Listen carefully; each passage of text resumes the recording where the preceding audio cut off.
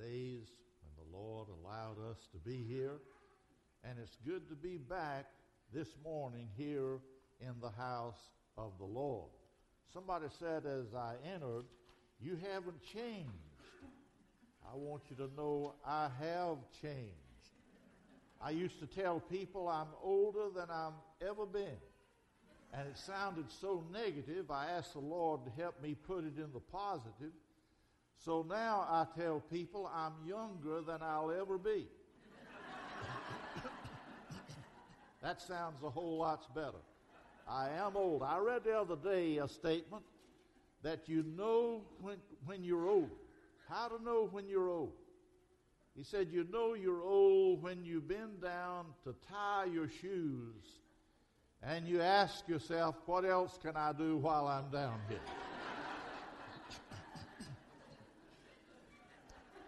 Good to be here. And my wife expresses the same. Good to have her with us today. We remember, as I said earlier, with great joy the days here. And I'm just rejoicing to see what the Lord is continuing to do. I have the utmost respect for your pastor. I was thinking this morning before I got out of bed, I have known Jared Scott all of his life. I preached revivals for his dad at Harris Chapel Baptist Church, and then again over at in Raleigh. Jared was just a kid. I mean a little kid at Harris Chapel. But God has used him so much during the years. And I want to tell you, he is highly regarded as an expository preacher. I did an interim at Antioch Baptist Church where he served before coming here. And I want to tell you, I heard Jared Scott's name called many, many times.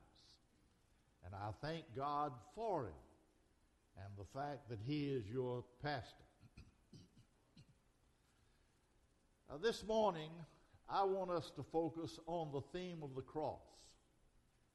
If I were to give the message a title, it would be, Don't Forget the Cross. Don't forget the cross. And I call your attention to two verses of Scripture that will serve as a twofold text for the message this morning.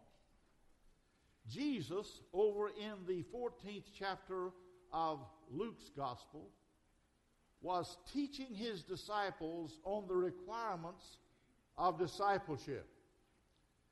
And he said in the 27th verse, whosoever doth not deny himself and take up his cross and follow me cannot be my disciple.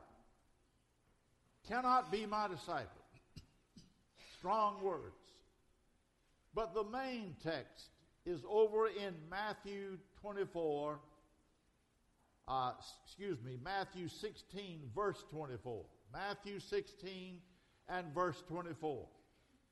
Jesus said, if any man will come after me, let him deny himself and take up his cross and follow me.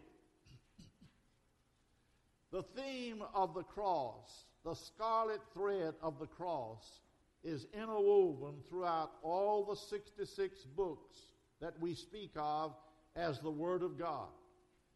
Beginning in the Garden of Eden and interwoven throughout all the 66 books is the scarlet thread of the cross until you come to the book of Revelation, standing, as it were, in the Garden of Heaven. In the Old Testament, they looked in prospect to the coming of Jesus Christ and to his eventual death on the cross. That's why Isaiah, the prince of the prophets, could say, he was wounded for our transgressions. He was bruised for our iniquities. The chastisement of our peace was upon him, and with his stripes we're healed. But whereas those in the Old Testament looked in prospect to the coming of Christ and the cross, those in the New Testament looked in retrospect. That is to say, they looked back to the event of the cross. That's why you have Paul saying, as he addressed the church at Galatia, God forbid that I should glory save in the cross of our Lord and Savior Jesus Christ. You and I have many things for which to be thankful, but we have only one thing in which to glory.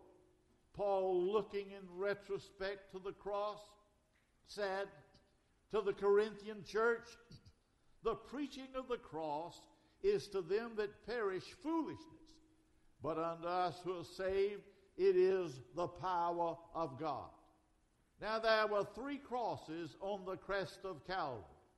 One, the cross of the rejecting skeptic who died in his sins. He did not want to be forgiven of his sins. He wanted to be delivered only from the cross. He said, if thou be the Christ, come down from the cross, save thyself and us. The cross of the rejecting skeptic.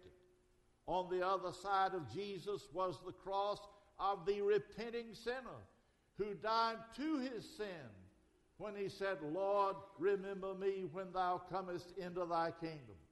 While on the middle cross, not a thief, but a God-man, Jesus Christ, dying for sin, for the sins of the entire world. Now, we are all familiar with those 3 crosses. But what I want to do this morning is mention another cross, a cross that I sometimes refer to as the 4th cross, the cross that wings its way down through the corridors and centuries of time to where you are seated and where I stand this morning, the cross that our Lord spoke of in Matthew 16:24, when he said, if any man would come after me, let him deny himself and come and take up his cross and follow me. And follow me. We like to sing about the cross, do we not? On a hill far away stood an old rugged cross, the emblem of suffering and shame. But I wonder if we can just as vociferously and just as heartfelt sing another song and really mean it. The lyrics go something like this.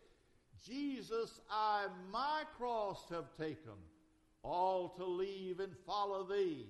Destitute, despised, forsaken, thou from hence my all shall be. What about the 4th cross? What about your cross? What about my cross? We must not forget that. But the question that I raise this morning is this. What is the meaning of your cross and mine? When Jesus said, you must deny self, take up your cross, and follow me. What does the 4th cross mean? May I say something in the light of Matthew 16:24, when he said, follow me? Your cross and my cross will not be any different from Jesus. Oh, I do not mean that they're going to take you out here on the outskirts of a town and raise a cross and crucify you as they did Jesus. But in a more profound sense, I want to say again, our cross will not be any different. Where do I get that? I get it from Jesus.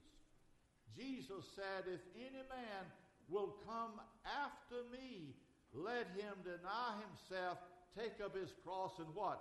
Follow me.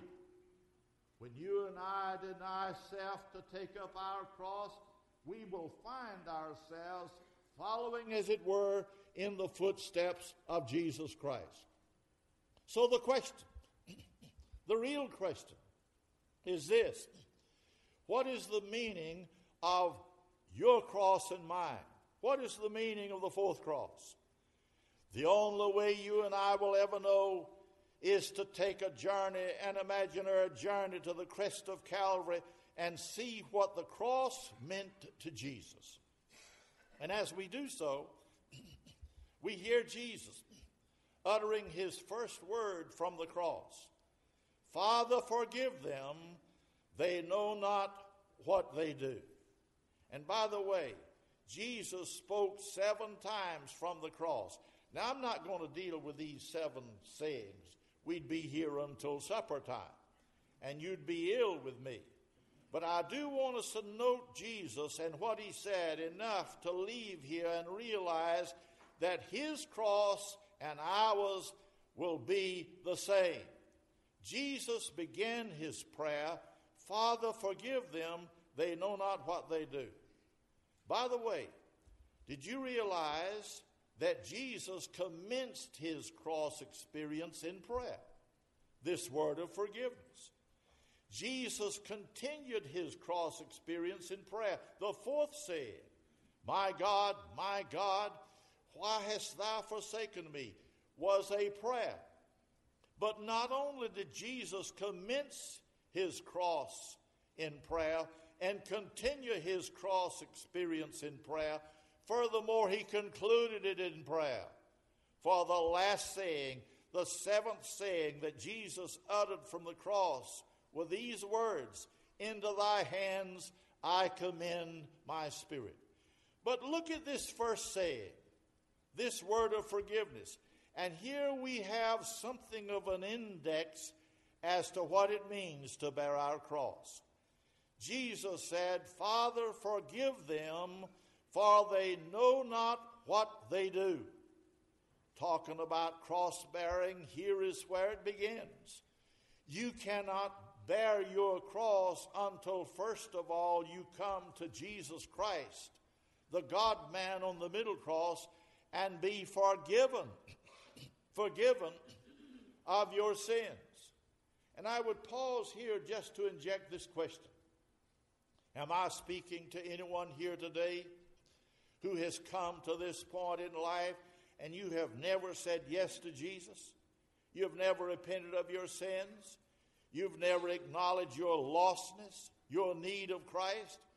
If so, I pray that before this service concludes, you'll give your heart to Jesus Christ. But we learn something from Jesus on this word of forgiveness. Only Jesus can forgive and make possible deliverance from sin. But once we have been forgiven, it is our responsibility to forgive. When Jesus gave us what we refer to as the model prayer, here's what he taught us. Father, forgive us our trespasses, our sins, as we forgive those who trespass against us. Jesus, in this first statement, was seen not only giving, but forgiving. You and I must be forgiving if we're on the cross. I never shall forget going to Charlotte to pastor Oakhurst Baptist Church. There were 2 ladies, JT, in that church, I learned, who had not spoken to one another in 7 long years. 7 years. They were at church every Sunday. Every time the doors were open, both of them were there to worship. And they had not spoken to one another in 7 years. I went to, I'll call Lady A. Lady A and Lady B, 2 ladies, 2 sisters. I went to Lady A and I said, listen, if your sister agreed to meet, would you meet with us? Yes.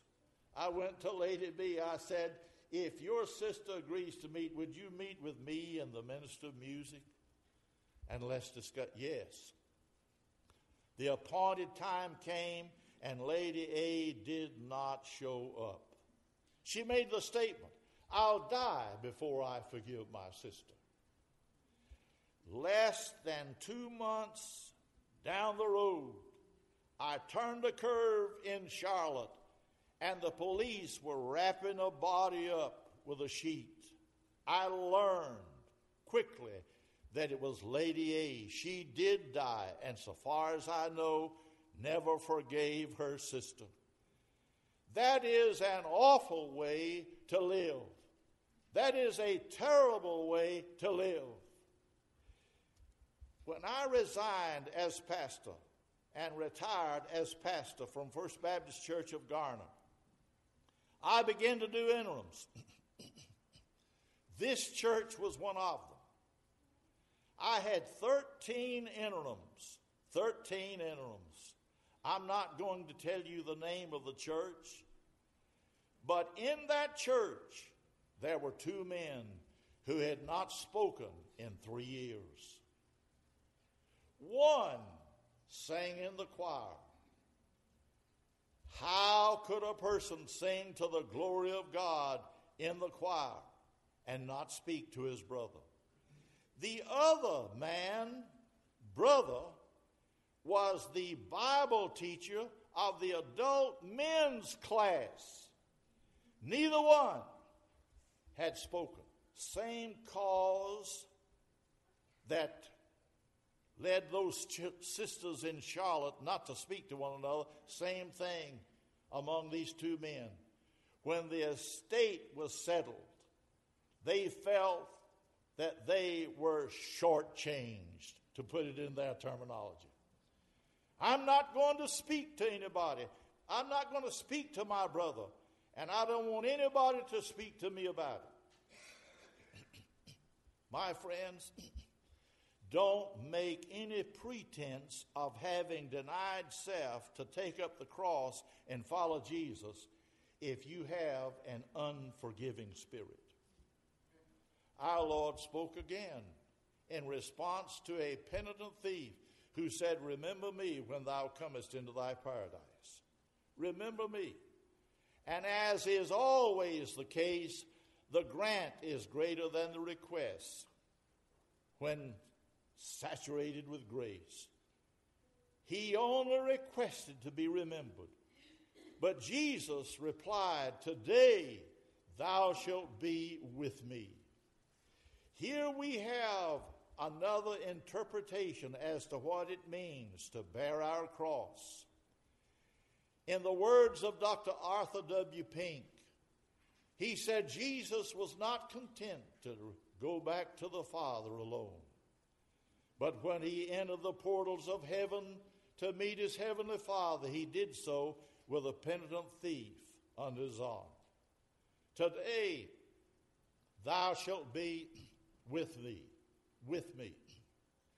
If we have denied self to take up our cross and follow Jesus, we will never be content to go to heaven alone. We'll have a soul winner's heart, and we'll say to others, "Come and go with me." I used to think, Jared, when I was a little boy at Flat Rock Baptist Church, that this matter of accepting Jesus was like a person going down the road, and they came to a fork in the road, and one had to make a decision. Choose the narrow way that went to heaven, or choose the other fork, the broad way that leads to destruction. I was taught that it was a fork in the road. I don't believe that. I don't believe that. Let me tell you something I want you to take home and think about. The narrow way is right in the middle of the broad way. The narrow way. The Word of God says, "Wide is the gate, broad is the way that leads to destruction. Many there be that enter." At 16 years of age, at Flat Rock Church, I accepted Jesus. How did it happen? I was headed down the broad way, the wide gate that led to destruction. And Brother A.W.I. could preach the word. I repented of my sin. Repentance means an about face. I turned all the way around and went in an opposite direction. Now the Lord did not deliver me. I still remain on earth. I'm here till this day. But when one going down the broad way repents and turns in faith to Jesus Christ, he meets all the opposition in the world. And the way becomes narrow, and it becomes our responsibility to touch this man and this woman and this boy and this girl on the shoulder and say, won't you come and go with me? The narrow way is in the middle of the broad way. The difference is the traffic is going in the opposite direction. We will not be content to go to heaven alone if we have denied self to take up the cross and follow Jesus. Now you skip over a few sayings and come over to the sixth saying of Christ on the cross. It is a word of victory when he said, "It is finished." It is finished. Aren't you glad it's finished? Aren't you glad Jesus Christ has already done everything he needs to do and everything he will ever do to save? He's not going to send another Bible. He's not going to send another Holy Spirit. Jesus is not going to the cross again. He's the once for all sacrifice. Hebrews 9 teaches us that he was once offered to bear the sins of many, and unto them that look for him shall he appear the second time without sin unto salvation. It's finished. A word of victory. May I say, you'll only know and find victory at the cross. Victory over self. I know who it is that gives you more trouble than anybody else in Green Pines Baptist Church. You say, Jared's been talking to you. No, he hadn't. I know that when you stand before the mirror, the guy or the gal that faces you gives you more problem than anybody else here. You'll never have victory over self until you come to the cross. I read a little poem some time ago. It went like this. I had a little tea party this afternoon at 3. 'Twas very small, 3 guests in all, just I, myself, and me. 'Twas I who ate the sandwiches. 'Twas I who drank the tea. 'Twas I also who ate the pie and passed the cake to me. Isn't that just like us? Isn't that just exactly like us? Self. We're so selfish. We're so self-centered. You'll have victory over self. You'll have victory over sin. And you'll have victory over sin only as you come to the cross. Sins of omission. Sins of commission. What about sins of disposition? Having an attitude that is unlike Christ and that is ungodly and detrimental and destructive. You'll have victory at the cross over self, over sin, over suffering. I want to tell you something. I'm learning the older one gets, the more we're susceptible to the sufferings and even the sorrows and the exigencies of life. It just happens. It just happens. The poet said, I walked a mile with pleasure.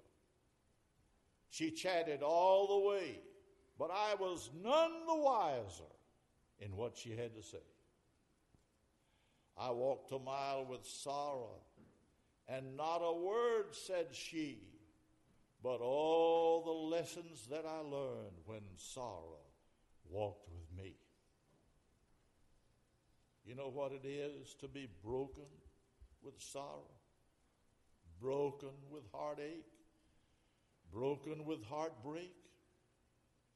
How many mothers, how many dads have I heard to say, my daughter, my son, you can fill in the blank. They're killing me. All the sorrows of life. What about Satan? I read in this book that for this cause was the Son of God manifested, talking about the cross, that he might destroy the works of the devil. You do know the devil is still at work, don't you? And I never dreamed I'd ever see a day like we're in right now, politically, economically, socially, any way you look at it. We're living at a time unprecedented. My friends, don't give up. Don't give in. Don't throw in the towel. Jesus Christ knows what the situation is, and in the words of Dr. Billy Graham, all of it's going to work out just like he planned. God is not looking down on America, wringing his hands and saying, I don't know what in the world I'm going to do. He's not. He's not. Somebody asked Dr. Graham, how can you be so optimistic? He said, I read the last chapter in the Word of God. I know how it's going to work out. I know how it's going to turn out. Don't mourn and complain and live in defeatism. Know the victory that's ours in Jesus Christ and rejoice, for it's not over yet. A last word, the last saying that Jesus voiced from the cross. Into thy hands I commend my spirit. I call it a word of commitment. A word of commitment. I drove one night almost 200 miles to hear Dr. R.G. Lee preach. I love to hear that man preach. He made a statement I'll never forget. He said the missing word in the vocabulary of most Christians is the missing word commitment. He said, we don't know anything about commitment. We're turning aside from the Word of God concerning its truth relative to commitment. I'm sort of reminded of the boy who wrote his girlfriend a letter, I love you so much. I love you enough, I'd climb the highest mountain for you. I'd swim the deepest ocean for you. I love you so much. I'll see you tonight if it doesn't rain.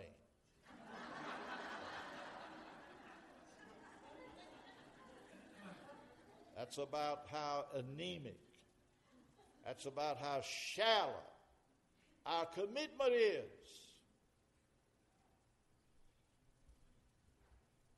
When I look to the cross of Christ, Jesus Christ, who set his face like a flint toward Jerusalem, I see commitment.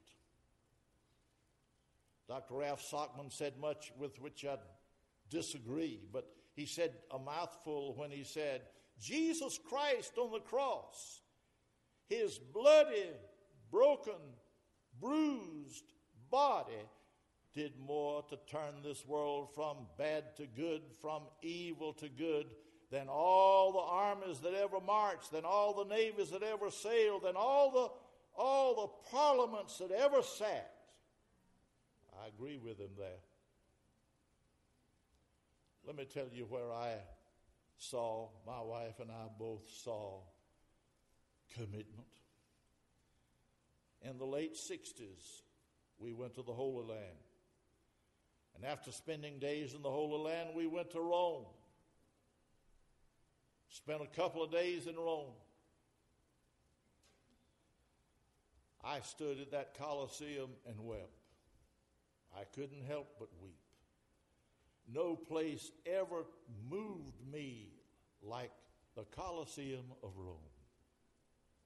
You know why? Those professing Christians who said, I know and love Jesus Christ, were led to the entrance of that Colosseum. The gladiators would ride, and they'd put the point of a spear next to the jugular vein of that professing Christian, and one question was asked: who is Lord? All in the world that professing Christian would have to do to live physically would be to respond, Kyrios Caesar. Caesar is Lord. The spear was withdrawn. That professing Christian was allowed to go free. But if that professing believer would dare stick by his theological guns and reply to the question, who is Lord? If he would only reply, Jesus Christos Kyrios, Jesus Christ is my Lord, the spear pierced the jugular vein. The blood began to course down the body of that believer. And later they were thrown to the animals.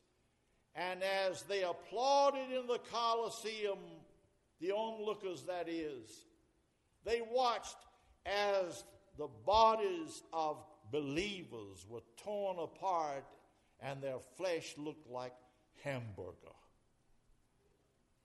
Because they were committed to Jesus. I want to ask you this morning, are you committed to Jesus? Doesn't matter what comes. Doesn't matter how difficult times may come. And I think harder times are coming. I don't think we've seen anything yet, as we're going to see by way of an attack upon the church and the things of God. Are you prepared to stand no matter what? I know this. God is grieved and the Holy Spirit is grieved and Jesus is brokenhearted when we take the teaching of God's Word, and in particular relative to the cross, in a casual fashion. I'm going to close with a word from Studdard Kennedy.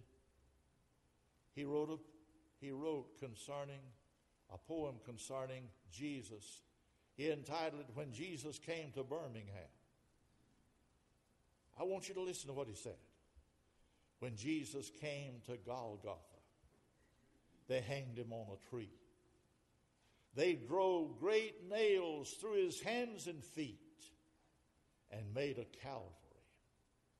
They crowned him with a crown of thorns. Red were his wounds and deep, for those were crude and cruel days, and human flesh was cheap. But when Jesus came to Birmingham, they simply passed him by. They hurt not a hair of his head, they only let him die. For men had grown more tender, they would not cause him pain. They simply passed on down the street and left him in the rain. Still Jesus cried, forgive them. They know not what they do. And yet it still rained the bitter rains that drenched him through and through. The crowds went home. They left the street with not a soul to see. And Jesus crouched against the wall and cried for Calvary. Anything but a nonchalant attitude toward the cross, the Christ of Calvary. Anything. They walked on down the street. They passed him by. They put him in the rain.